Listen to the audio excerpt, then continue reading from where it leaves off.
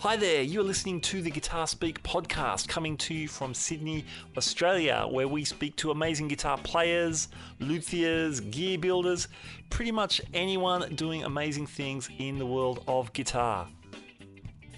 My name's Matt Wakeling, and thank you so much for joining us for episode 14 of the Guitar Speak podcast. Episode 14. Now, we're doing something a little bit different this week. We are speaking to the guys from the Amps and Axes podcast from Baltimore in the United States. Now, Amps and Axes is a really great podcast. It's hosted by Jeff Bober and Mick Marcelino. You might recognize Jeff's name as the guy behind Buddha Amps that came out in the 1990s, boutique, low wattage, beautiful sounding amps. He's now running a company called East Amplification, and we find out a little bit about that during the show. Now, Mick's a big AC/DC fan, he's into the metal, he's a great guitar player, and like me, loves Ace Frehley. Why wouldn't you? Now, early on in the days of the Guitar Speak podcast, when I first started on Instagram, I got in touch with the guys. Mick actually gave me a bit of help. He wanted to listen to my latest episode, which wasn't coming up. There was a bit of funny RSS feed business going on, and he gave me some good advice. Mick, I thank you. I do. So what you're going to hear today is, it's kind of like a dual interview. The guys ask me about our show here, Guitar Speak podcast. I ask about their show and their background and that kind of stuff. So it was fun to hang out with those guys and talk guitars for a while. Now, if you're visiting from Amps and Axes, what you're about to hear today, it's pretty much the same as episode 136 of Amps and Axes. Because, like I said, it's kind of like a double interview. So it's our episode this week, and it's Amps and Axes episode this week. All right, you still with me? I feel like I need a flowchart or something this week. Anyway, you get the idea. So here we go. Here's my conversation with Jeff Bober and Mick Marcelino from the Amps and Axes podcast here on the Guitar Speak podcast. Here we go. All right, and we are back, as promised, with our guest of the week, all the way from the entire other side of the globe, and then some, because I think there's like a 14-hour difference. Yes, 14 hours. So it's a little more than halfway. So, yeah. But we're back with our guest of the week from Guitar Speak podcast on the other side of the globe, Mr. Matt Wakeling. Matt, how are you? Hey, I'm great, guys. Hey, Jeff. Hey, Mick. Hey. Welcome to Australia this time of the morning for me, but evening for you. True. Yeah, true. yeah. And occasionally, both times require coffee. So That's true. I was falling asleep on the way here. But you got your Monster. You're good. Yeah, I'm good. You got the Monster. Good. Yes. All right. Cool. So How's Baltimore? Baltimore is good. Baltimore is we described it at the beginning of the podcast as soupy today. It's Soupy. really Okay. hot and really moist. So, imagine the hottest spot in Australia. It's not that hot. Yeah. I Okay. doubt it's as hot as the desert. The desert's drier, but You know what's crazy is I've read things about Australia, and you got a lot of critters or animals that are Oh, yeah, really yeah. really dangerous. Yeah, well, quite a few of them want to kill you. Yeah, for sure. I mean, they got some serious animals going on over there.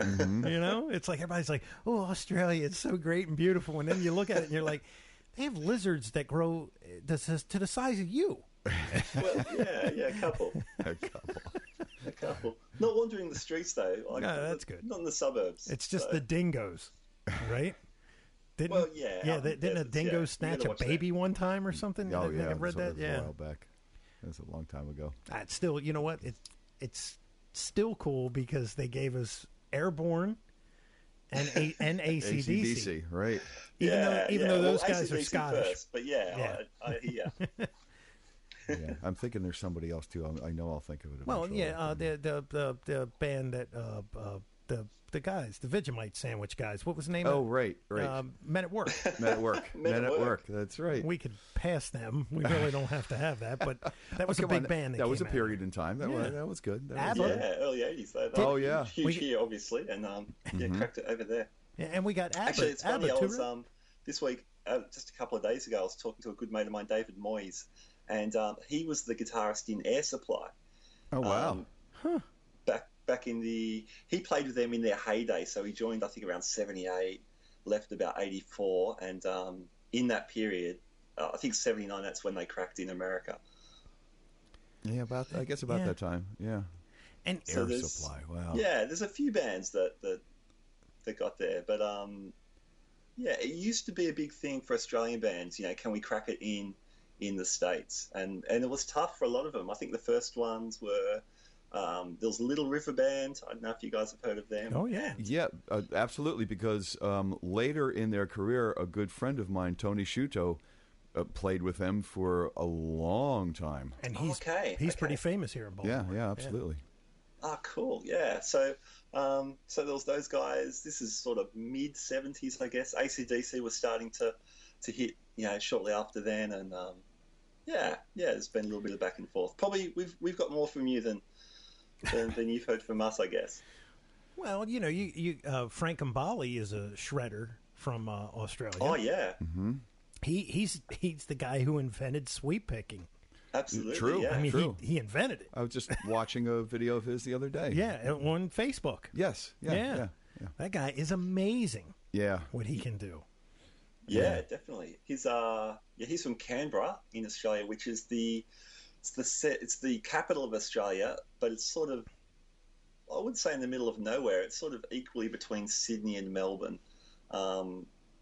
because when Australia federated, both Sydney and Melbourne wanted to be the capitals, so they thought, well, let's just create a whole new town in between, and that'll be it. But Frank's brother Nunzio, he had a guitar shop called Pro Audio in Canberra, and I think they were some of the first guys to import boogie stuff. Wow. And Warmoth as well. I bought a Warmoth neck off those guys back in I don't know, the early 90s or something. Well, I always wondered if it had come with a free sweep picking lesson, but it didn't. Well, our last guest, Sully from Sully Guitars, John Sullivan, he knows he knows Ken Warmoth, who, you know, of course, is Warmoth Bodies and Necks and all that stuff. Yeah. That's where they all got their start. You know. Oh, okay. Yeah. Cool. It was a, and now they're, you know, you hear about all this ghost building and everything.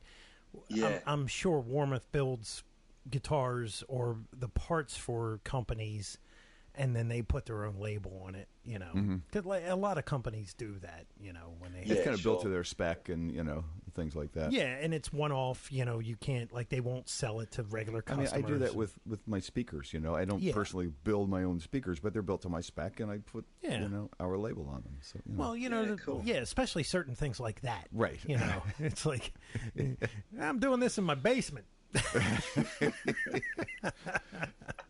I'm machining frames. Cool. You know.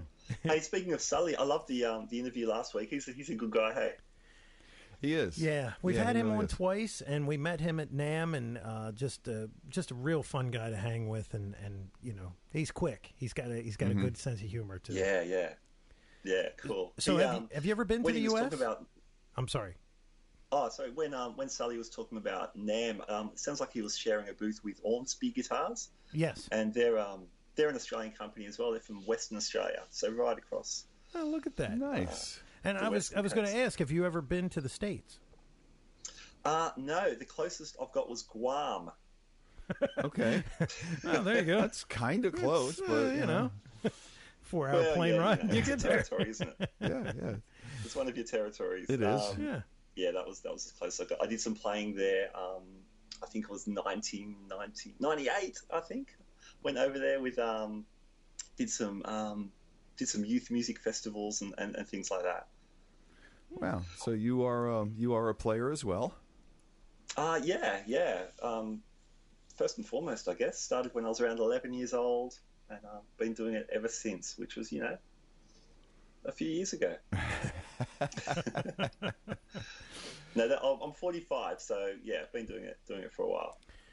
Very cool. Now, what got you into doing the podcast? Because see, I always ask what got you into playing, but you went straight to what got you into the podcast. But that's cool. Well, we can go back how did that? Yeah, how did that evolve? I mean, yeah.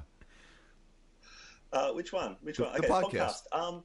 I've loved radio for years. You know, here in Australia, and so I guess the last few years I've been getting into podcasts. radio on demand, really, which is awesome. So, yeah, I've been listening to lots of stuff, lots of music stuff. I hadn't really got into guitar podcasts much, which is kind of weird because guitar is the big deal for me. I don't know, maybe I wasn't looking very hard, but I didn't find many that I liked. Some of them were just, I don't know, just grumpy guys, angry at something. Everything? Maybe. Angry at everything? Yeah, I don't like those guys. Yeah. It's like, let's talk about the fun stuff. Totally. Let's flip the coin. But, I heard when Jude Gold put out No Guitar Is Safe, I saw that somewhere online and listened to them. And then he gave you guys a shout out, maybe, I don't know, his second or third episode in. So, so I've been listening to you guys for about a year and loving it. So dug back through your back catalogue, which is amazing. You guys have been going for like, I don't know, it's getting near 3 years or something. Hey, two and a half years. End of this year will be 3 years. Yep. Wow, man, that's cool. That's so cool. So yeah, I haven't really explained my podcast.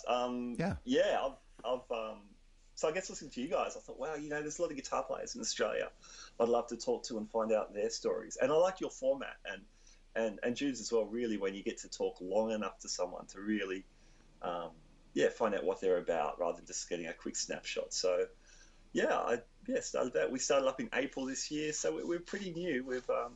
I've just put out my 13th episode and cool. Predominantly Australian guitarist, although there's been a bunch of international players I've spoken to in the last couple of weeks as well, that we're slowly rolling those interviews out. So it's been fun. Cool. It's been fun. I mean, honestly, I'm just talking to people I would like to talk to and just asking the sort of questions I would like to ask. And I think that comes off. Well. I think that comes off as the most natural and true, sure. and most times interesting. Sometimes you'll get a hold of an agent and they'll go, okay, well, talk about the new album and all this other kind of stuff. And it's like it just turns out to be a canned interview, and you can find that anywhere. Yes, you can. And you're going to find it in 100 places when somebody puts out a new album and it's a big artist. That same canned interview is going to be everywhere. We like to go, no. Okay, we know you got your new album out, and that's great, and we'll totally tout that, and so will 99 other people. Mm-hmm. But we want to talk about how you got to where you are now, and that makes it interesting for us, and I hope our listeners too. Oh yeah, for sure. Well, wow, man, you're like Amps and Axes West. Really west. Really west. Or east. Really east. I don't know which way. But if you think about it, though, we don't know, and it's so funny because even though the world is so highly connected, we only know the bands that really, really make it out of your country, probably the same way that the bands that come out of our country the same way. Yeah, sure. And, but there's tons of guitar players. Who was that band that we saw at the PRS experience, Jeff? What were they called? Something Mary? Electric Mary. Electric Mary. Yeah. Yes. We met and hung with those guys. What a great bunch of guys. Blast. And they rock, man. Those guys absolutely. rock. Yeah. Yeah, they're from Melbourne, I'm pretty sure. Yeah. The drummer's like a guitarist Jack Jones. Was that the guitar player? Or Erwin Thomas? Oh man, it's been years. It was 3 or 4. Okay. It was probably Jack. Well, there's a guitarist I'm sure he was in that band. It gets confusing. His given name is Erwin Thomas, but he was in a sort of a pop rock band in the 90s called Southern Sons, and he was known as Jack Jones. That was his stage name. I'm sure he goes on his given name now, Erwin Thomas. And he is an unbelievable guitar player. Very, very cool. He, I'm sure he was playing in Electric Mary for quite a while, if not still doing that. Yeah, that was an awesome band. Awesome. I met him once and just said, hey, I wanted to tell him how much of a great player he was and how much I like his playing. And straight away, he just wanted to talk about Hendrix and have you heard the new Michael Landau album? And so that's cool. Yeah, man. Well, Landau's no slouch. Oh, no. Wow. Yeah. No, he gets it done. Yeah, totally. Yeah, a little bit. But I want to ask you guys, I've got a theory. It's sort of related to that. Whenever I talk to great players, whether it's on a gig or, some of the people I get to interview, it seems like the really good guys are they're obviously really passionate about music, and they always want to talk about other players more than themselves. They always, they don't. There doesn't seem to be that sense of competition. There just seems to be a real joy in playing the instrument and sharing it, and wanting to talk about what they love and what they've gotten out of the instrument. Well, I think once you get past, like if you're a younger player and you're just starting to break, a lot of them, there's a bit of ego involved, and there has to be a little bit in the beginning, if you want to just pump yourself a little bit, sure. maybe you have to show yourself your own ego or something. But after a while, they're kind of comfortable in their skin. They are, and they really, how many people really want to talk about themselves 24/7? Because that may be enjoyable to someone else, but what's really enjoyable to them is to talk about the stuff that's enjoyable to them, and that's where their influence. They talk about their influences, and that where all that comes from, and giving props. Yeah.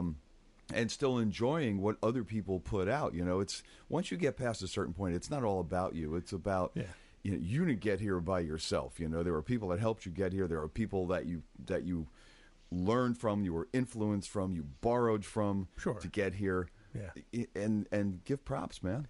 But we've got a thing in Australia. It's called the tall poppy syndrome, and it's good and it's bad. But what it means is if someone gets too big a head, they get cut down by their mates or people who are not their mates. That whole thing. It's kind of good. It's kind of negative as well. Yeah. And what's it called again? The tall poppy. The tall poppy syndrome. So if a flower if it gets too high, the others will cut it down to size. Is that anything like LSD, the lead singer disease? Because that's worldwide. Perhaps. Yeah. Totally, yeah. That's why it's not called amps, axes, and microphones. Ouch. Really? Yeah, well, Hey, how about you guys? What started you guys off with your podcast? Me and Jeff used to go to dinner all the time. Yeah, I think you definitely had the seed for this. Yeah, so I was producing 2 comedy podcasts that are local. Okay. And I just saw, and I listened to a lot of podcasts, and then I saw the numbers that Adam Carolla was making, and I was like, "Ooh, there's something to this." So then my wife and I, we would go to dinner with Jeff and his wife, and we would just have these long conversations, and they always ended up just being what we do right now. Uh-huh. And so then I thought about it, and I was like, well, I know Jeff doesn't know what a podcast is, but I'm going to throw it at him. So I came up with the whole, thing, and I said, hey, how about this? And he went, yes.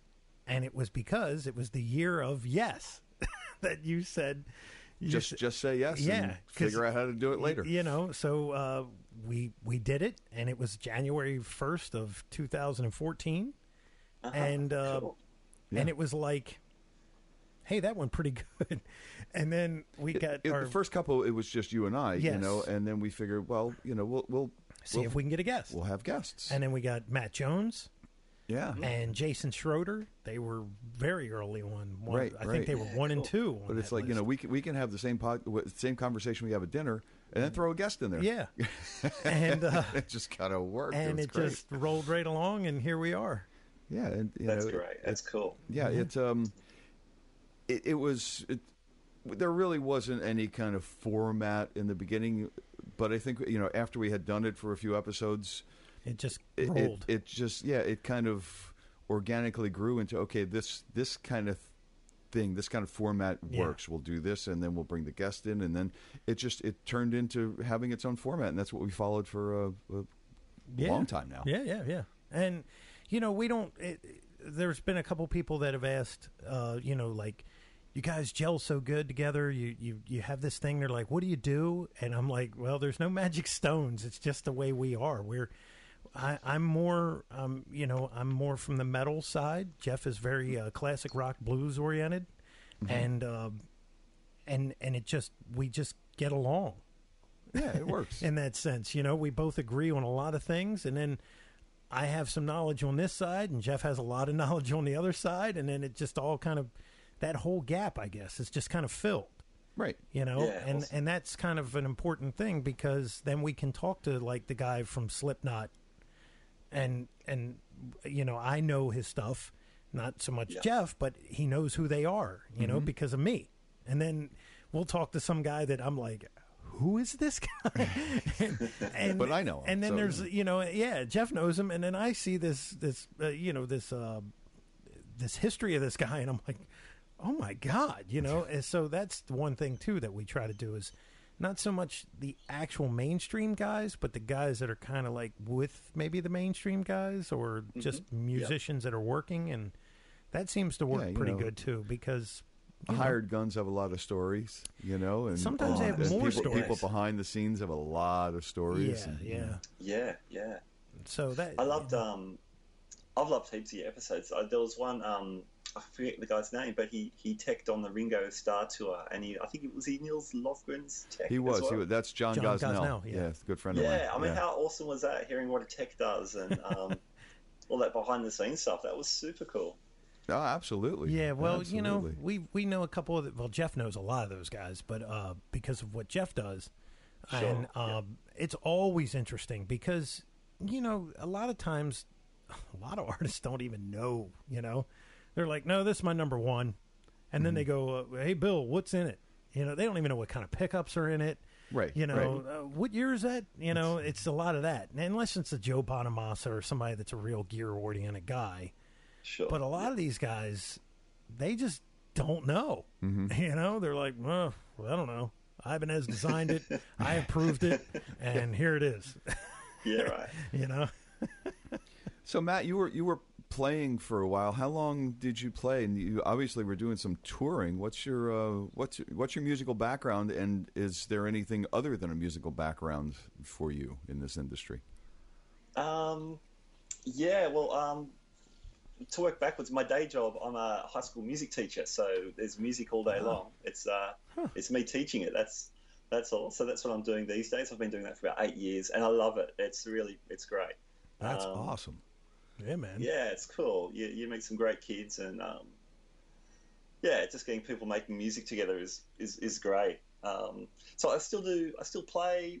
Yeah, it's a semi-professional sort of level. So I do cover bands and wedding bands. I play at my local church, which is great. I do an ambient solo sort of thing sometimes. I haven't done lots of that lately. So bits and pieces. A mate's post-rock record, I'm doing a little bit of tracking on that at the moment. So bits and pieces. Most of my my paid gigs these days are like covers and functions. Well, functions pay well. Yeah. Yeah. Yeah, they do. And there's usually good food as well, which is always good. Exactly. Now, a friend and I were measuring whether you take the gig based on so many things, like can you get your gear into the venue easily? Is there good food? Is the cafe still open at 1 a.m. when you've got 3 sets to go or something? Absolutely. The extra musical factors can roll in. But that's what I'm doing. But started playing when I was just starting high school. It took me a long time to get through Happy Birthday. But once I started working at AC/DC tunes, which are not rocket science, but yeah, that was good. I sort of felt like I was getting somewhere when I started learning songs and just got into it. I started, when I mentioned church music, the church I went to had lots of professional and semi-professional musicians that would be playing alongside, the weekend warriors like me who were just sort of joining in. So I got mentored by some really, really great players. David Moyes, I just mentioned, the Air Supply guy, he was one of those.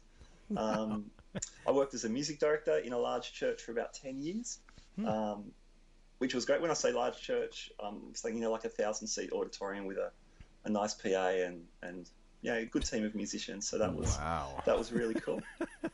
Wow. Yeah. I'm rocking the church this weekend, man. And that's it's kind of enlightening to hear, because I have a lot of clients that play in their churches. house of worship, Yeah. whatever they call them. But it's really a big thing now. Oh yeah, Sure, my neighbor's yeah. brother is a piano player. He plays for 4 churches. Oh my goodness! That's his salary. Wow. That's how he makes his living. Wow. Okay. Wow. Yeah, Full because on. they pay him Oh, to yeah. come in because it's a no-brainer, right? He doesn't even have to learn the songs. Mm-hmm. He just comes Sure. in and plays them. Well, if you can read, Yeah, you don't have to learn. And he was a teacher. They pay for rehearsals. Yeah, They pay for rehearsals. and it's tax-free. Well, in there America. in America, I don't know, yeah, I don't right. know about Australia, but in America it's tax-free. Right. 'cause Okay. It's a charity. Yeah, cool. Wow. Matt's going to get on a plane. I'm going to go play churches in the U.S. now. That's Yeah, funny. it's funny. I was listening to when Jude Gold interviewed the guy from Snarky Puppy. Is it Mark Lettieri or someone? I think so. Yeah. The fusion-y kind of guy. Yeah, he was talking about playing in churches. So he was busting out some of the gospel riffs that we play in some of the tunes here as well. So that was kind of cool. Cool to Wow. hear that. Well, who is this slot? At my church, it's pretty. It's gone a bit serious. I mean, in a good way. Like we've just moved our amps off stage, which is a good or a bad thing, depending Wow. on your. You got in-ears? Yeah, we're running in-ears now, That's a which production. is awesome for having a good mix on stage and having a good individual mix. We're running these Allen and Heath mixes, individual mixes, which is cool. Yeah, the guitar players, we do miss the wind rushing from our amplifiers and Right. ruffling our trousers. The wind beneath your knees. Yes, exactly. But we're finding ways around that. So The good you news is if your room's off stage somewhere, you can turn it up to 10 or 12 or wherever it goes to and sure. get it Yeah. working that way.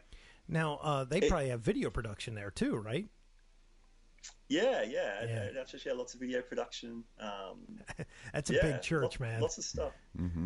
It's funny. I'll play a gig on a Friday or a Saturday night and get paid well for it. And I'll just rock up with my amp, and it might get mic'd up, it might not, depending on the venue, and we'll just smash it out. There might be a sound guy. We might be doing it ourselves. I get to church Sunday morning or Sunday afternoon. We're running maybe 4 or 5 songs, and we'll spend time just getting them really tight. And the sound out front's really, really great. And Wow. yeah, it's just a different thing. It's funny turning up to church before in-ears, because my amp from Saturday night would be stupidly loud, and then I'd play it Sunday morning. I'd be, was I that loud that last time? That's not cool. Well, that's when you need So, 2 amps. One for the gig and one to stay at church. And, Or you have to compete with that giant organ. Well, if there may not be one, and a lot of churches don't have them. They just have bands now. It's The got one I band belong stuff, to yeah. has one of those Yeah. ones. A pipe organ or? Oh yeah. Oh yeah. Yeah. Well, they get a lot of money, so they can afford a pipe organ. Well, then the gospel thing. I mean, there's Hammonds and Who was the guy? Hammond thing, yeah. yeah. Who was the Robert Randolph. Robert Randolph. His whole family Oh, absolutely, came out of the church. came out of the church. Yeah. Oh yeah, yeah. That dude has a wah-wah on a pedal steel guitar. Oh yeah, yeah.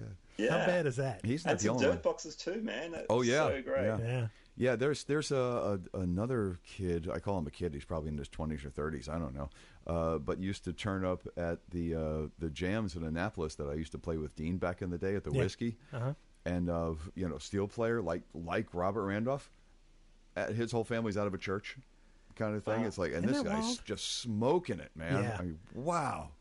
Yeah. Well, Yeah, it was so good. Awesome. that's so cool. Yeah. Yeah, so did that for a while. When I was working at the church, though, I supplemented my income by doing gigs and teaching. So I was teaching up to 80 students a week at one stage, and Whoa. yeah, loved it though, loved it. And I guess that's what slowly moved me into the classroom. And yeah, that's Very cool. You say, okay, so classroom. I have to ask you. I know here in the States, everybody's always trying to put music back in the schools because of budget cuts and everything. It's one of the almost first. gone. Yeah, Yeah. it's one of the first things that went, and it's a skeleton of what it was. Yeah. How is it there? Is music something that's readily available in schools and kids take advantage of it? Yeah, for the most part. For high school in Australia, music's compulsory for the first 2 years. Oh, wow. So you have to take music for the first 2 years, and then for the last 4 years, it's an elective. So it's whether you want to do it or not by then. Most schools have a music program and a resource, I guess, to different degrees. Some schools have got great resources, others, are struggling, and so in terms of, say, equipment, musical equipment might not be a huge priority. I guess it really depends on the school's budget. Where I am, we're doing okay. We've just moved into a new music room building with rehearsal rooms and stuff, which is really cool. And we've got some alright gear. We've got a bunch of guitars for sure, and band stuff. So it's I guess it does depend on the school budget. But the arts do get a hammering now and then. Where I went to university to study music, that course went through a lot of cutbacks, and I think just now it's just starting to grow a little bit again. So the arts, arts are often the first to lose the money when it's being handed out, for sure. Absolutely. But it's it's so important. It really is. Yeah, I mean, I think back in my life, and I always had friends that were, doing recreational drugs, and some of them got in trouble with the law, and that kept me out of that realm. How did music keep you out of drugs? Yeah, well, when you know how it is, man. It's almost like it's mandatory. Yeah, but when you're 20, when you're 13, and you want to learn how to play all the Judas Priest songs, you spend all your time in the bedroom. That's true. When they're out, throwing railroad spikes at cars. That's not fun. That's not fun. Yeah. There's some sort of discipline that keeps you out of mischief. No, absolutely. If you're trying to get the chops together, for sure. It is a discipline, and I mean, it's sad to say, I think it's one of the only things anymore that evokes a positive emotion. You know what I mean? It's sure. Like, you yeah. If you understand that you feel music, and I think so much of the world is void of feeling. I don't want to get into a theoretical conversation here, but but it's true. Yeah, it's an emotional thing. At least it should be. Music is, what is it? Music is the one thing that actually doesn't need any interpretation, right? No matter where you live. Right? So you could take some cat out of Russia that can't speak a lick of English, but you turn him on to anything musically, and he'll start tapping his foot. I don't care what the instrument is. Yeah, it could be anything. Right. A kazoo. Yeah. Well, Yeah, well, something like but that. Yes. Yeah, I mean, it's just that's the cool thing about it. It's universal. I mean, it's how our hearts beat. Right. Except for absolutely. EDM. And I think when you do that, when you play music with other people, it forms an incredible bond, or it can do, and a sense of community and family and all that stuff. When you're making music with your friends, it's pretty exciting. There's nothing much else like it. That's absolutely true, Yeah, and you don't know that until you experience it. Yeah, those things are pretty crazy. I mean, there's certain things in life that you always remember. Yeah. And I remember like some of the first bands when that thing would happen, and you were all on. That's cool. Like everybody was on. It was almost like, holy crap. All this stuff just paid itself off. I mean, the smiles don't get any bigger. Yeah. They can't get any bigger, Yeah, and it's everybody's feeling the same thing, and it's positive, and it's crazy energy. yeah. Oh yeah. Yeah. That's exactly what it is. Can't too. do It's that with a energy. computer. No.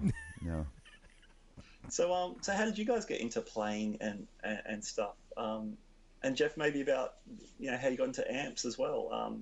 I've heard the episodes where you guys talk about Buddha and then East amps. But yeah, how did you guys find your way in there? Well, I started I started playing when I was in grammar school. Really, I actually started drums, guitar, drum. Okay, that's a lie.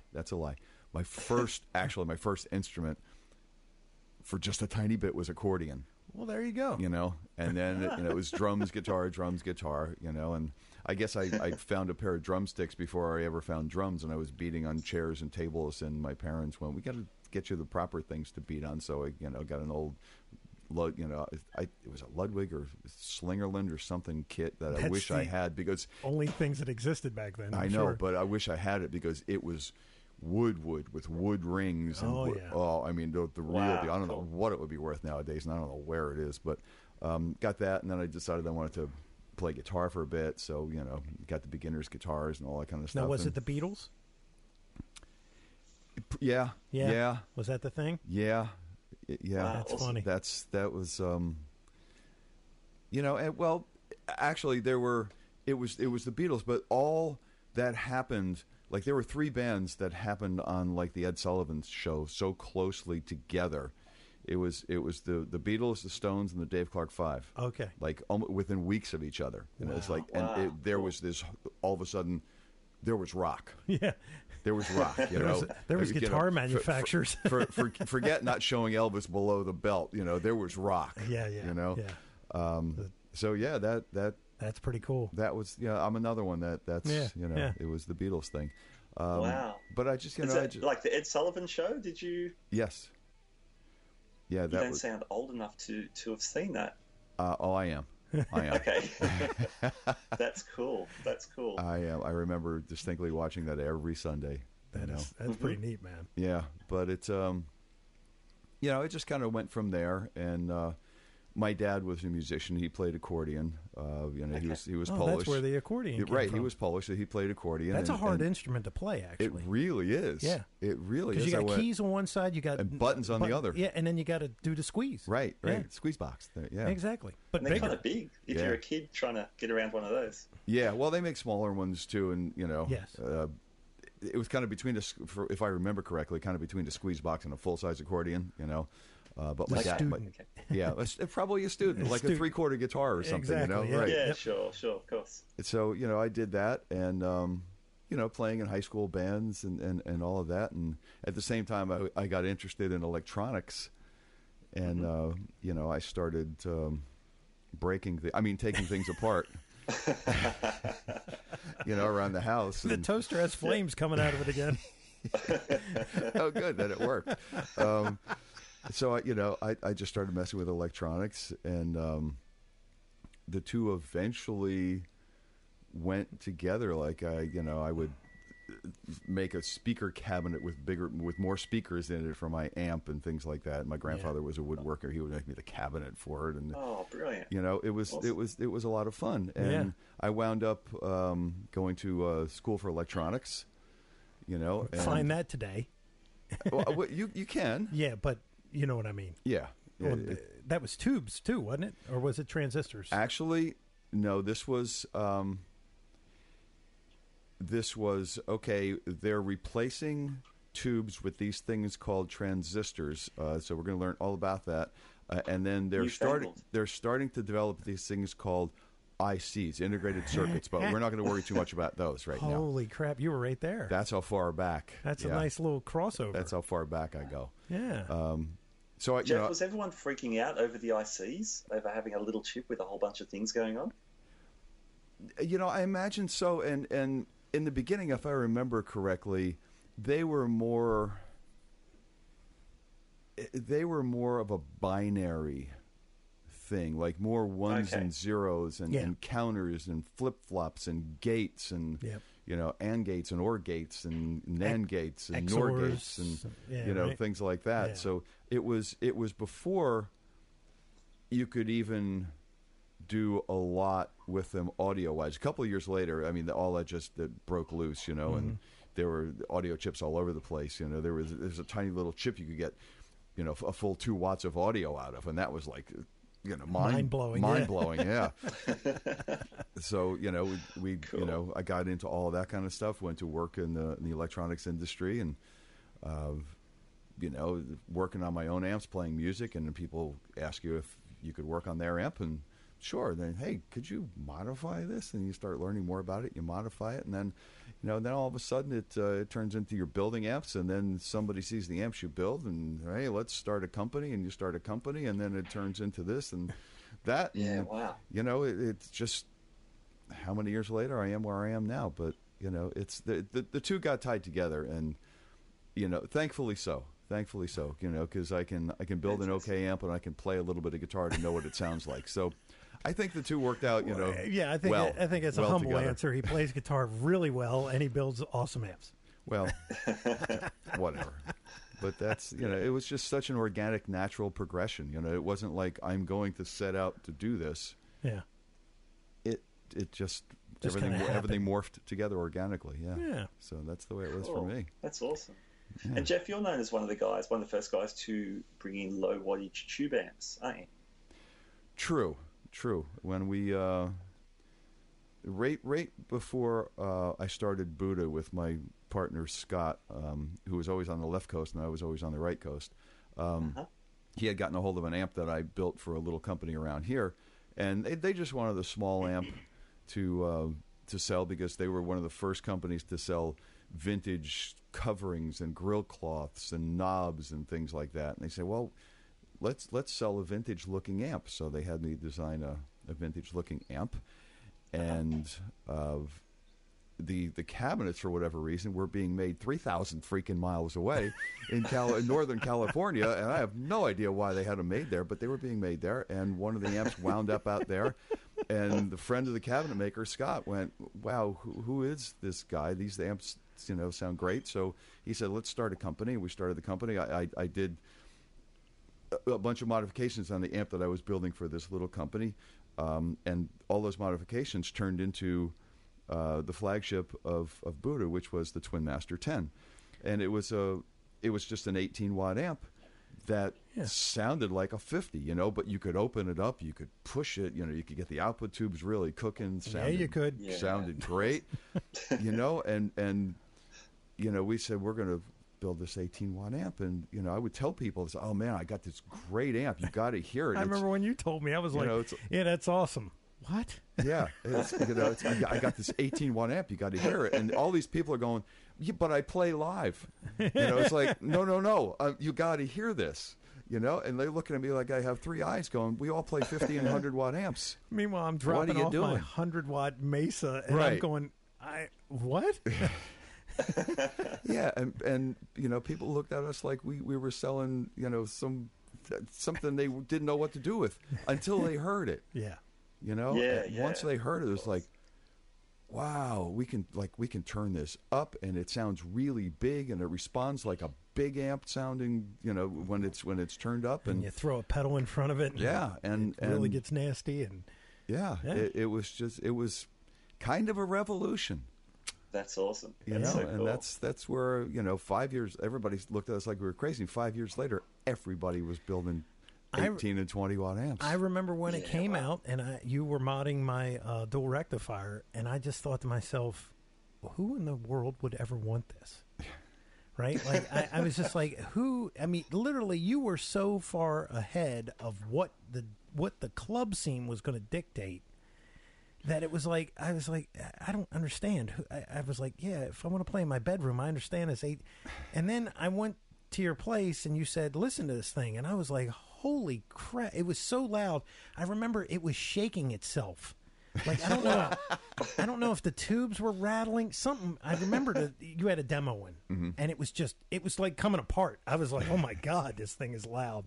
And then you slaved it into this monstrous Sun or acoustic amplifier. So whatever. I think it was an acoustic amplifier. And I was like, this whole room is going to destroy itself. I mean, because it was some crazy wattage transistor head that you had there. Right. And I was just like, I really like this, but I just dropped $1,700 on this other thing.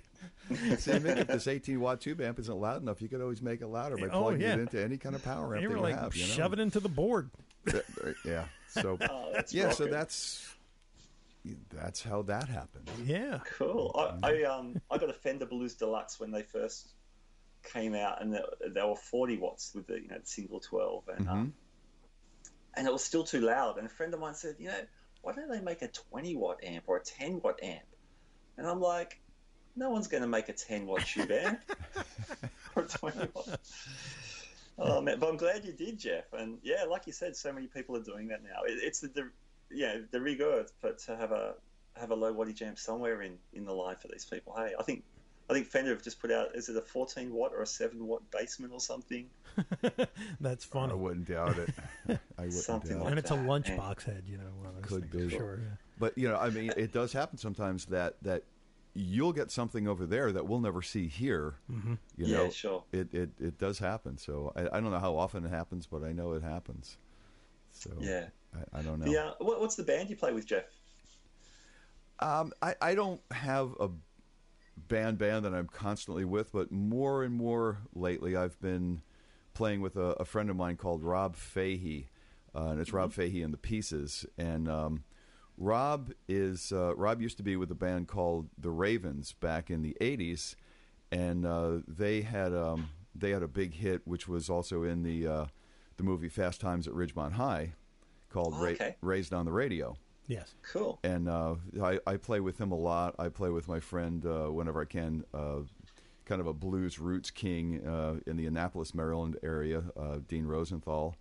I've also played with and had a project with John Palumbo from Crack the Sky, Yes. which cool. a lot of people may not know. But if you don't know Crack the Sky, you've got to check out their material. I saw them back in right after they broke in 1976. I saw them. Wow. And it was a concert in Baltimore. I remember this. It was Crack the Sky, Boston, Yep. and Foghat. And you said once you saw And Crack the Sky, I could have left. I knew I was never going to see anything like that at that show or anywhere else. And that was when Boston was just coming up too, and Foghat was the headliner. Wow. Cool. And yeah, it was. If nobody there knows Crack the Sky, you've got to check their stuff out. And John Palumbo and I are good friends, and he did a project a while back that he invited me to play with, and it was it was a one-off. We just did a couple of gigs, reinterpreted stuff that he had already reinterpreted, and it was a room full of drop jaw people. It was just crazy. Yeah. So and I'll sit in with a Cool. bunch of other people whenever possible. That's great. So yeah, And you're, of course, running East Amps as well. yes, and we just revealed the new Duality series that I have coming out now. We're putting the Venue series to bed for now. We're bringing out the new Duality series, the most versatile thing I've ever done, and it comes in a 20, 30, 40, and 50 watt version. So Okay. a little Great. something for everybody. That's really funny. I just had an Australian distributor contact me. Well, look at that. Oh, really? That's Great. how timely. Yeah. Wow. So That's cool. Oh, well, hopefully that gets on board, and we'll give it a plug down here. And I'd love to check them out. I've seen some of the videos, the NAMM videos and stuff, and yeah, they look awesome. we're still waiting for the premiere guitar video to come out. We're revamping the website right now, and as soon as we do that, we're going to start adding some new video content for the new series. Very cool. Yeah, and Mick's great. going to help me with that because I still have to figure out how to properly record these things to get something I'm happy with. So I want it to be better than anything out there. So And we can do Great, that. man. Yes, Man, yes. really looking forward to hearing that, and that's great. yeah. I don't know that we're going to pursue Australia for at least another 6 months or so, but hopefully. Sure. And maybe Mick will get in touch with you. Yeah. When we do that, so you can absolutely. let your Yeah, friends we know that definitely it's going to jump be on headed that, their way. Cool, man. That would be awesome. Yeah. How about you, Mick? You're the metal guy. What metal were you metaling? Well, it's funny because my first influence was a Marine band that came to my elementary school, and the guy had a 70s Telecaster. I remember seeing the big lettering on the headstock. Mm-hmm. And he just got like a 5-second solo, and I was like, oh my God, that's what I want to do. I want to play music. And it was some That's all you needed. It was some band thing, right? Wow. And so, but I started on drums. I was like 8 years old, and I played drums for it was just marching band stuff. It wasn't anything, it was just getting rhythm. Mm-hmm. But then after that, my sister had Kiss Alive. Ah. And see, this is where awesome. the whole thing changes, right? It's a second generation. Mm-hmm. Second generation. So this kid that lived around the corner from me, he was really in. His older brother was a rock and roller guy, So he had like all the Kiss albums, and he had Rush, and I just remember seeing a lot of these albums, and but the Kiss thing was the thing. You know, it was like it was cool. Mm-hmm. I don't know why. It just was, and it was bigger than life. Well, it was rock, but you're right. It was bigger than life because it was theatrical. Yeah, it was very theatrical. Yeah, you know. Yeah. And so then, you know, I get my first guitar, and you know, it's the whole learning curve, and I lived way out in the country, so I didn't like have friends. There was nobody really to sound off of. Mm-hmm. Of course, there was no internet. You know, the library was like 25 miles away. You know, it was just ridiculous things like that, right? But my buddy Steve Hartley, and I've mentioned him on this show many times, he moved into the neighborhood, and he was a drummer, but he was also a piano player, and he had a great ear. So he started teaching me how to like listen and figure the stuff out. Oh, wow. Cool. And so then, you know, then Judas Priest came out, and that was it, man. You know, I mean, and the reason was because there was a lot of guys that I'd listened to, like, you know, like I had Alice Cooper Killer's album and Ted Nugent albums, and of course Pat Travers. Van Halen was like so off of the chart, I didn't even approach it, you know, at that time. But then, do you recall hearing Eruption for the first time? Yeah. Well, Steve got the album, and when we heard it, I remember we both looked at each other and we were like, "This is all going to change. This is something crazy. We don't even know what this is." That had to be like, you know, for you, like me hearing Hendrix for the first time. Yeah, it was bizarre. Yeah, it's like this is not of this world. No, you know, and you know, Hendrix was like this. Nobody had a Hendrix album. You know, nobody in my neighborhood. So I didn't get turned on to that until, you know, I was well into high school. Okay. And then my buddy Nick Mathutis, who he had all the, you know, because of his older brothers and sisters, he turned me on to Allman Brothers, Mountain, and all that. And I was like, there's even more? You know, it was just crazy. But I really had this whole thing with the metal scene. It was just this thing. I don't know why. So, you know, I did 1,000 garage bands, you know, and it was tough because where we lived, there was just you had to drive 30 miles to go play at a club. Yeah. You know, it wasn't anywhere around the corner from you.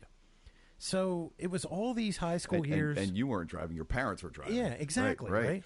So it was all these high school years and, you know, just bands, garage bands, and playing at like parties and stuff like that, right? And it was very difficult finding guys that were like serious. So then after high school, you know, I found some guys, and it was a work, man. It just kept rotating. It was really tough. But that last, you know, thing, I found some guys. We ended up getting a couple CDs, and we were out there shopping it around. But, you know, like life is, man, it just, one guy just flakes out, and when you got a 4-piece band, it's quick to end right then, you know? And it was so much work. And then I had 2 kids. Right. And I'd already had an established career in IT. Yeah. I just had long hair. And, and it was just this thing that I was like, well, you know what? I got to park this because I got kids. Just put it to bed for now. And that's what I did. And then as, you know, I just stayed involved. You know, but now, you know, I've worked this whole computer side in with this cast and the website stuff and all that, and it just keeps me connected that way, and I don't lose sleep too much on playing out or anything. And you still play, so and you know we can still talk. So, yeah. I still play, and you know I record to the computer and stuff like, and I still have a drummer that you know comes over and we get together and we jam and. Just to keep chops up, you know. Yeah, cool. Maybe one day I'll go back out there and do that thing. I really liked the studio more than I did playing live, believe it or not. Okay, yeah, cool. Yeah, cool. I felt very comfortable in the studio, and I think it's just because of the whole world that I live in with this.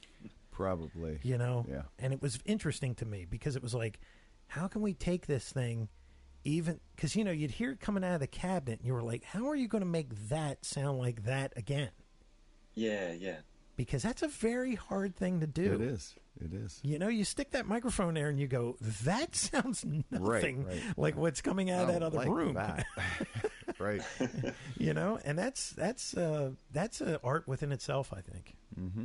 Yeah. So Matt, you were saying that the computer that you use to do this, you just use for. I thought you said music. Do you record stuff yourself? Yeah, bits and pieces. I do, like I mentioned, I do an ambient project, like a solo ambient sort of looping thing. So yeah, I record that at home.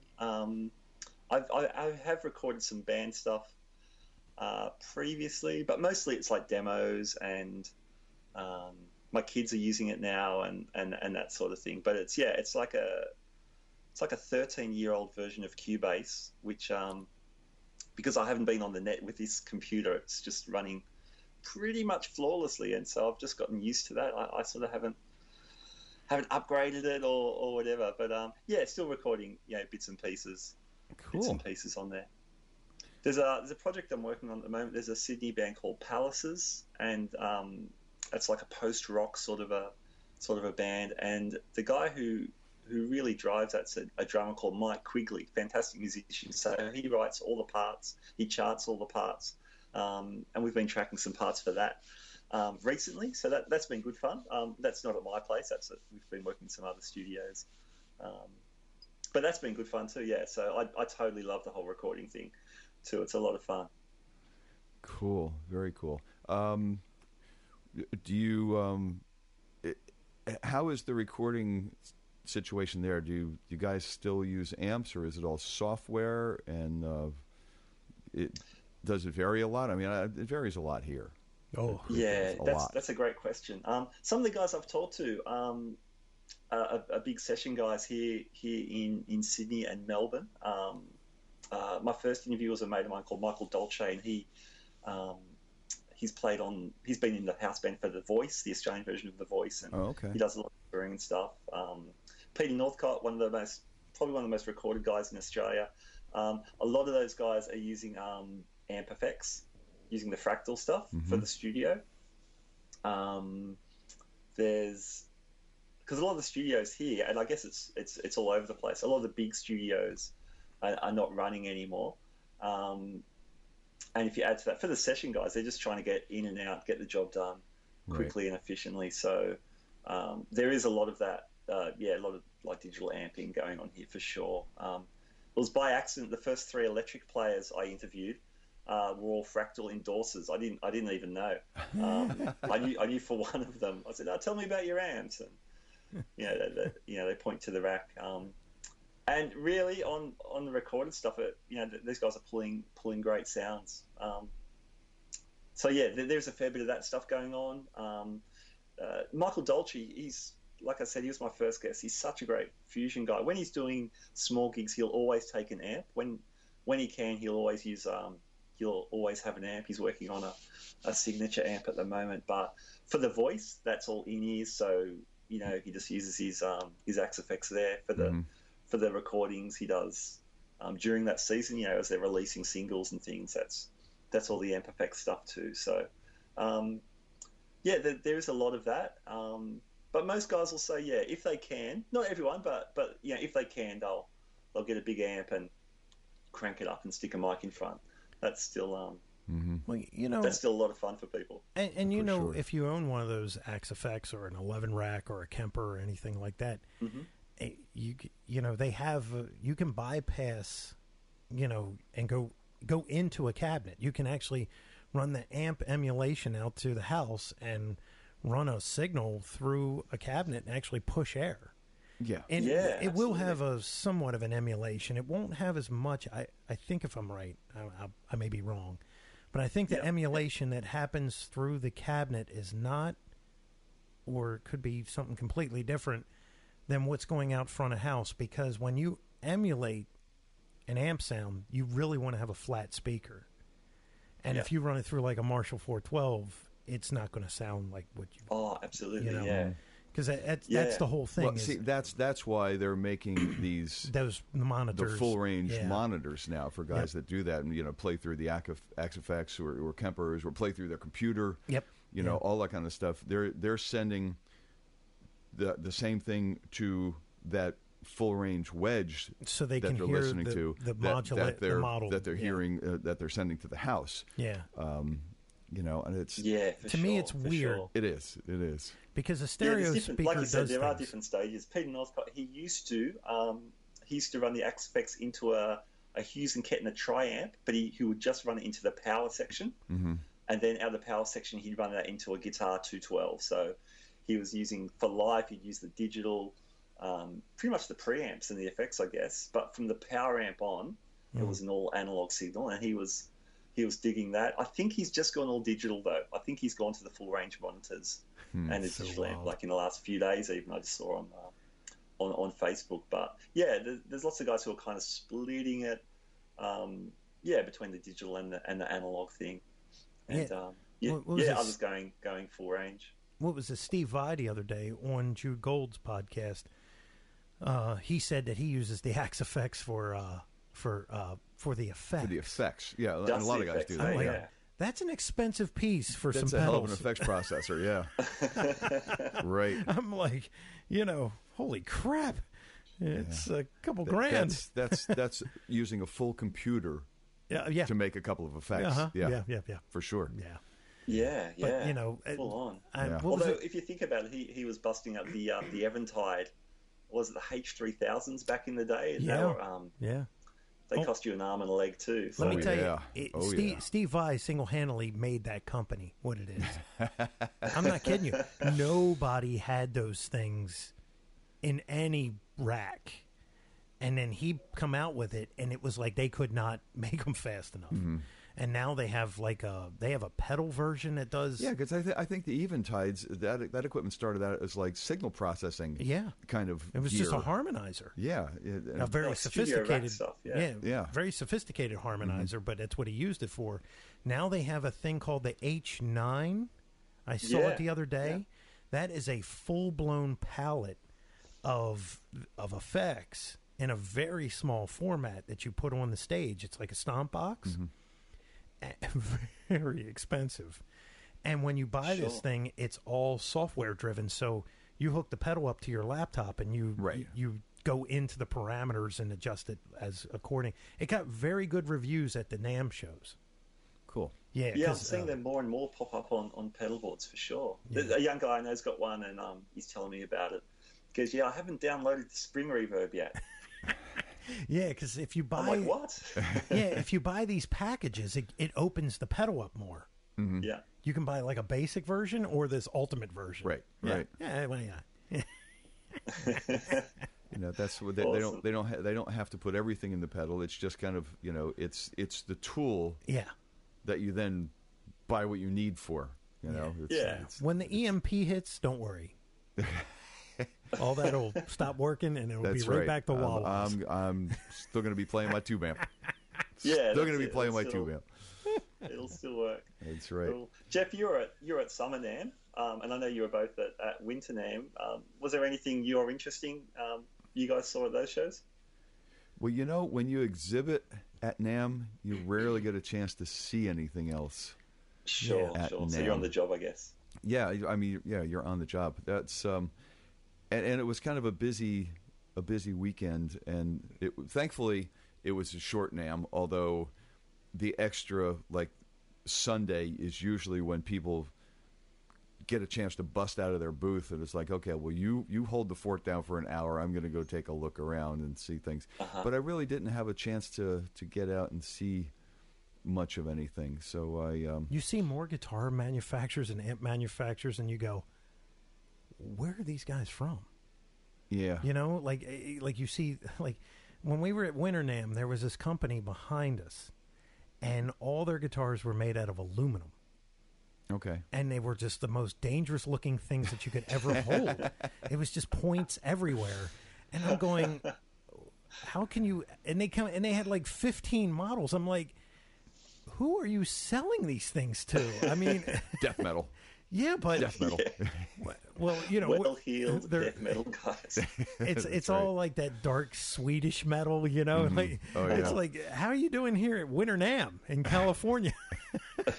Only the Swedish guys are coming by signing up for it. I don't know. It's amazing. Hey, it's, the amount of stuff being made these days. I mean, there's guys like Jeff who've been around for a long time. But yeah, I mean, even in Australia, we're a large nation. We cover a similar square mileage to the States, but in terms of population, there's just 22 million or so people here, and but there's builders everywhere. I guess it's the net, isn't it? Like, Yeah. for example, everyone's building a boutique pedal these days. Oh, for And they sure. all sound amazing. And it's a lot of the time it's guys who are into electronics, and now the schematics are so readily available. It's easy to breadboard a fuzz face and then move on to something else and move along. So there's lots of, I guess here and I expect over your way too, there's lots of very small kind of boutique kind of guys. Thousands of them. them. Yeah, springing up and doing things. All over the place. Yeah. All over the place. Which it's actually a great thing. Yeah. Because, you can find every version of whatever you want.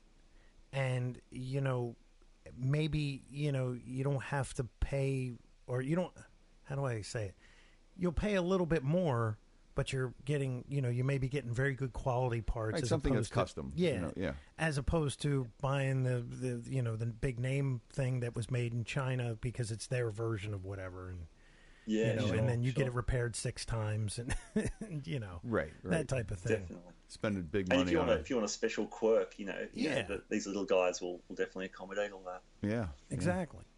And it should say East on the front of it, just so you know. Well, there should be a new wah for the holiday season.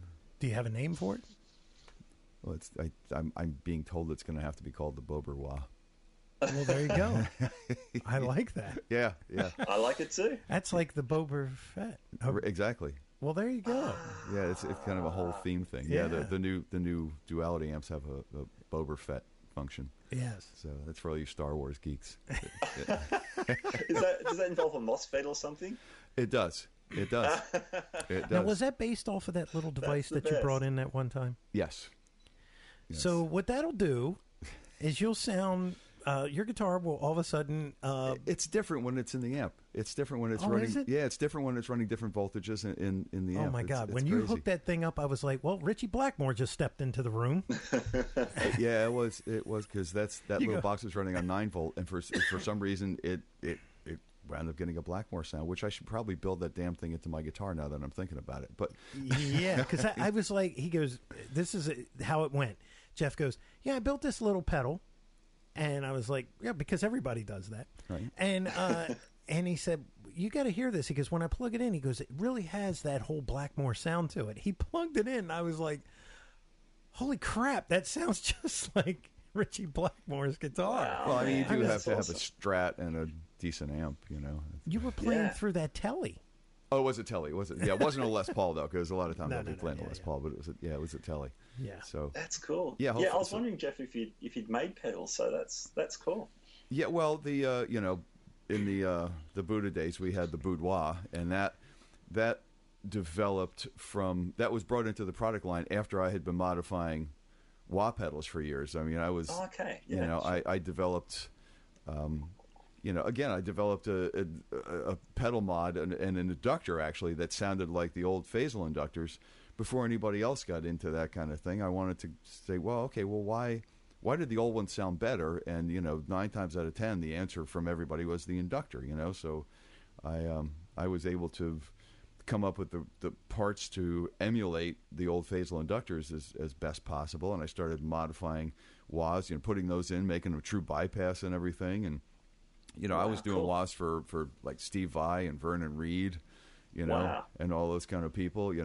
First time I brought a wah out to Vai, it was actually at the old Hammerjacks, and I said, you want to try this? Yeah, I definitely want to try, because he was a big wah user. That's when he had a singer in the band. Maybe. Yeah, I forget what that album was called. Okay, go ahead. And I plugged the wah in, and before the wah was on, he just hit the guitar and went, I can hear the difference already, because it was a true bypass and there was nothing loading the signal down. And then he played it. Went, I got like a couple more right here. Can you take those and modify them? Yeah, sure. So we Wow, we were doing that's that. cool. That Morley tried to knock that off with the Bad Horsey, and they never even really got close. But That Bad Horsey is annoying because it's like just a little bit of a delay because you got to activate the pedal. Yeah. And it's not a Oh, button. okay, yeah, it's got the auto. Yeah, I've played a couple of wahs like that. That is always kind of weird. Yeah, and if you want to do that thing, that Michael Schenker thing, the half cock, Yeah, you can't You can't do it. Park it, of course. Yeah. and that is a neat sound, man. Oh, absolutely. I tell everybody, go ahead and do that. Absolutely. Yeah. That cuts through. For You'll a solo. fall in love with mid-range. Oh yeah. And then I used to, and I know Dunlop had it out before I did it. They had a reissue way back of the Fuzz Face, but it really wasn't right at all. So I did a copy of the original Fuzz Face board. Great. Right after they had that, and I built some of those, and some players had those. I sold a bunch of boards to Rene Martinez, Stevie's Tech, because the boards, you can't fix those things too many times before the traces lift up. And he went, can I just buy some of the boards and rebuild Stevie's Fuzz Faces with the boards? So he bought some boards for me and he rebuilt Stevie's Fuzz Faces. And wow, that was before I built the amp and the cabinets for him. Holy crap! That was. So yeah, I've been kind of doing it for a while. You did a Zenwa, right? Or Zen? No, I'm sorry, a Zen. It had like a little Buddha guy on it. It was a distortion pedal, right? The Fat Man and the Zen Man. That's it. Yes. Yeah, a lot of that was Scott's doing, and he had. Oh my God, the name is escaping me now.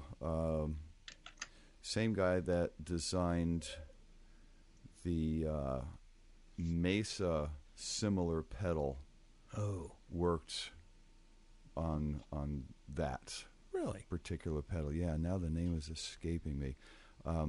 He brought in the original what came to be known as our Fat Man pedal. He brought that design in, and we tweaked that a little bit, and then I took that design and then I turned that into the Zen Man and the Fat Bass.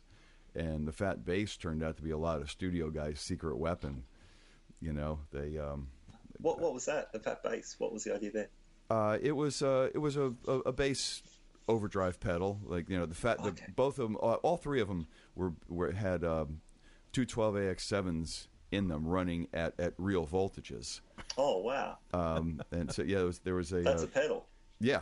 Oh, that's a pedal, all right. Yeah, that's it. So we had the Fat Man, then we had the Zen Man, then we had the Fat Bass.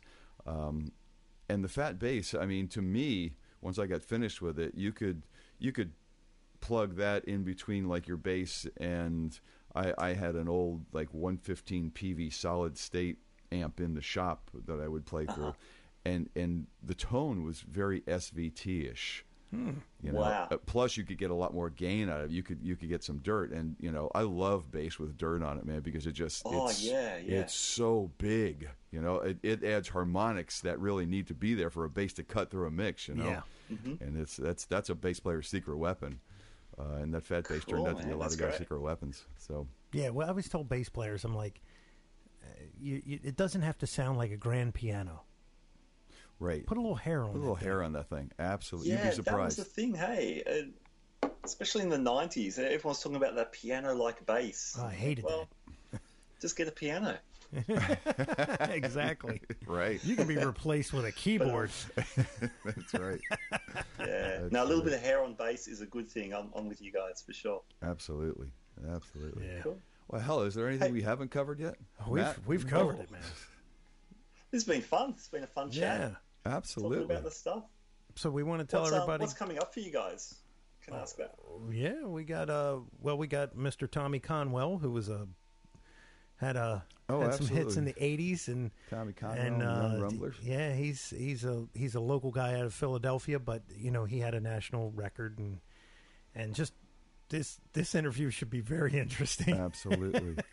There's a couple guys we're keeping on the wraps because we're trying to get the calendar straightened out. And I'm locking everything up, but yeah.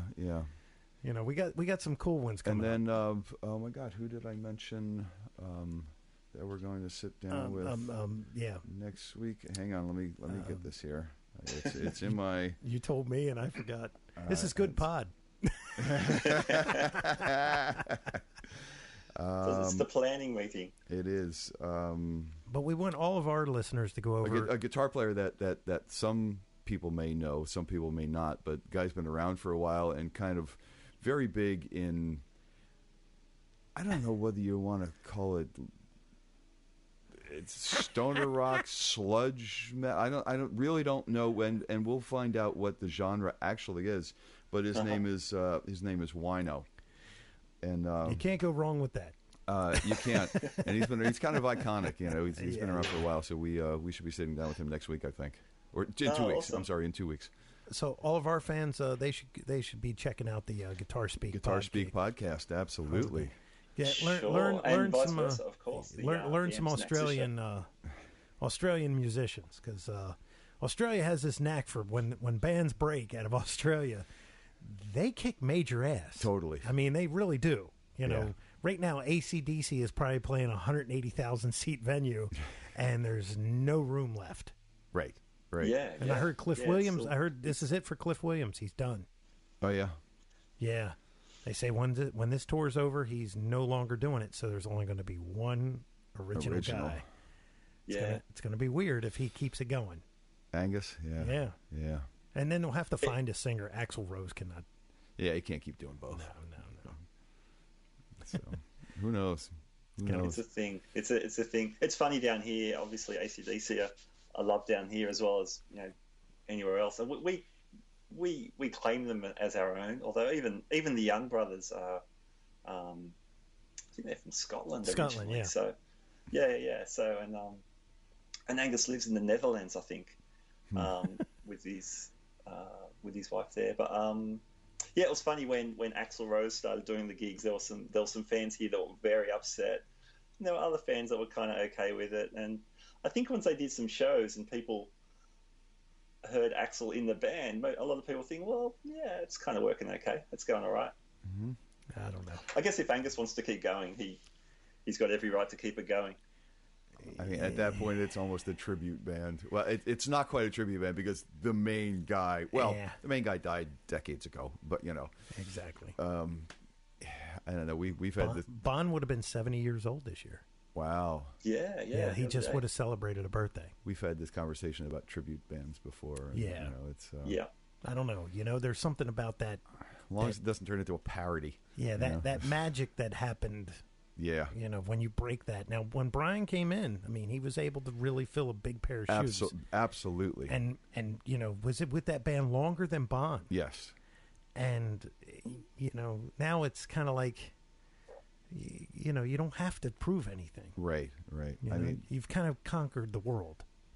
Yeah. he should just chill out and go in and like surprise people and sit in once in a while here and there. Yeah. I don't think he's going to starve. No. I not at all. think he's all right. I think he's doing all okay. right. He's probably got a couple dollars in the bank. What do you think? I think so. Yeah. Yeah. And if not, he's probably got a couple of Marshalls to sell. Not just a couple. Yeah. Maybe a couple Right. guitars. Maybe a couple guitars. Yeah. Cool. Man. Yeah. Well, that's music for me. Oh, one final thing. I did speak to an old friend of yours, Gretchen Menn, the other day, who said to say hello. Oh, Nice. Love Gretchen. yeah. Love Gretchen. She's a lot of awesome. fun. That was cool. So I will be posting an interview with her in the next couple of weeks. Oh, So, you interviewed her. Yeah. Well, it's funny. I knew it's weird. I knew she was I knew her rock instrumental stuff, and I knew she did the Zeppelin show. So I've followed her instrumental stuff for a few years. But I don't think I'd heard your interview with her because obviously she's got this whole background as a classical guitarist as well. And a commercial airplane pilot. Yeah, the pilot. Yeah. Which is mind-blowing because when you meet Gretchen, she's a very small, Right. just, petite woman, and you're going, you fly How do jumbo you control jets? this airplane? Right. It's crazy. It's almost hard to, Yeah. I it just is hard can't to even fathom. picture her in the uniform. You know what I mean? Yeah. Could you imagine being, here's something for I you. was going to say something. I'm not even going to say it because it would just come off Imagine as be sitting in your demeaning. seat on Southwest, and here comes Gretchen, and she goes up into the cockpit, and you're like, "Hey, what the hell are you doing?" I just assumed it was a Steve Morse thing because she's a big Steve Morse fan, so Yeah. I just assumed she just followed right along. The Music Man, the alternate picking. You never know, Fly man. plane. That could be. Yeah, it could be. Anyway, Did you see but the? yeah, she was awesome. She was cool, and she had great things to say about you guys. Oh, nice. Oh, yeah. Nice. Well, right back at her. Absolutely. Yeah, she's a great girl. I bend her ear all the time. Speaking of Steve Morse, did you see the version, the jazz version of the Smoke on the Water they posted? It's awesome. I love it. It's pretty cool. You got to see that. I haven't heard that. What's that about? Oh man, it's Deep Purple. Can we put the link on the Amps and Axes, and that way he can find it? We can totally put it up there. On the Facebook. Yep. Cool. No, actually, so it's actually Deep Purple doing it. Oh yeah, we'll put it up on the website. Oh, we'll put it up on the website. Okay. Yeah. Okay. It's this version of Deep Purple. So Steve Morse is in Deep Purple. Right. Yeah. Yeah. It's the current version. Yes. Of Deep Purple, but and it looks like a really. It's the atrium of old some bunch of guys. Yeah, but they're in this like glass atrium of some it's place, kind of weird, like isn't it? Office building or motel or hotel or something. Doing a very different version of Smoke on the Water. It's pretty cool. We'll put it up. I definitely will. So nice. All right, Matt. Well, hey, man, thank you very much. It was so much fun talking to Tomorrow. Yes, and reliving yesterday. That's reliving yesterday. There we go. No, awesome. Really great to talk to you guys. It's a little bit surreal because I hear you guys in my headphones at home, but you're not talking to me. So this has been really fun. There you go. Right back at you. I haven't heard you in our headphones yet, except for today. But I'll go check it out. I've listened to a couple of his episodes. Oh, cool. I had to check it out. Absolutely. I'm like, that's right. Who are these people he's talking to? Due diligence. And how do I get a hold of them? Right. There you go. The problem is I make a phone call and it costs us $400. Been there. Martin. Oh, yeah. That was a good one. Yes, it was. For me, that was a huge icon. You just got to pay the money and move on. That's it. Wow. So, all right, Matt. Martin Barr, that was awesome. I love that. Yeah, that was very good. That was very good. All right, Matt. Well, thank you so much for taking the time, and go grab your second cup of coffee, and we're going to go grab dinner. Yeah, and we'll Mick will let you know. This will be up this will be right? up this Saturday. Your Sunday. Right, your Sunday. Okay, so, cool. There you go. And depending upon when. Looking forward to it's cool. That'd be great. And also, keep in touch. Let us know if East ends up really East in Australia, and we'll love to check it out and definitely give it a plug on our show too. So for sure, keep in touch, fellas.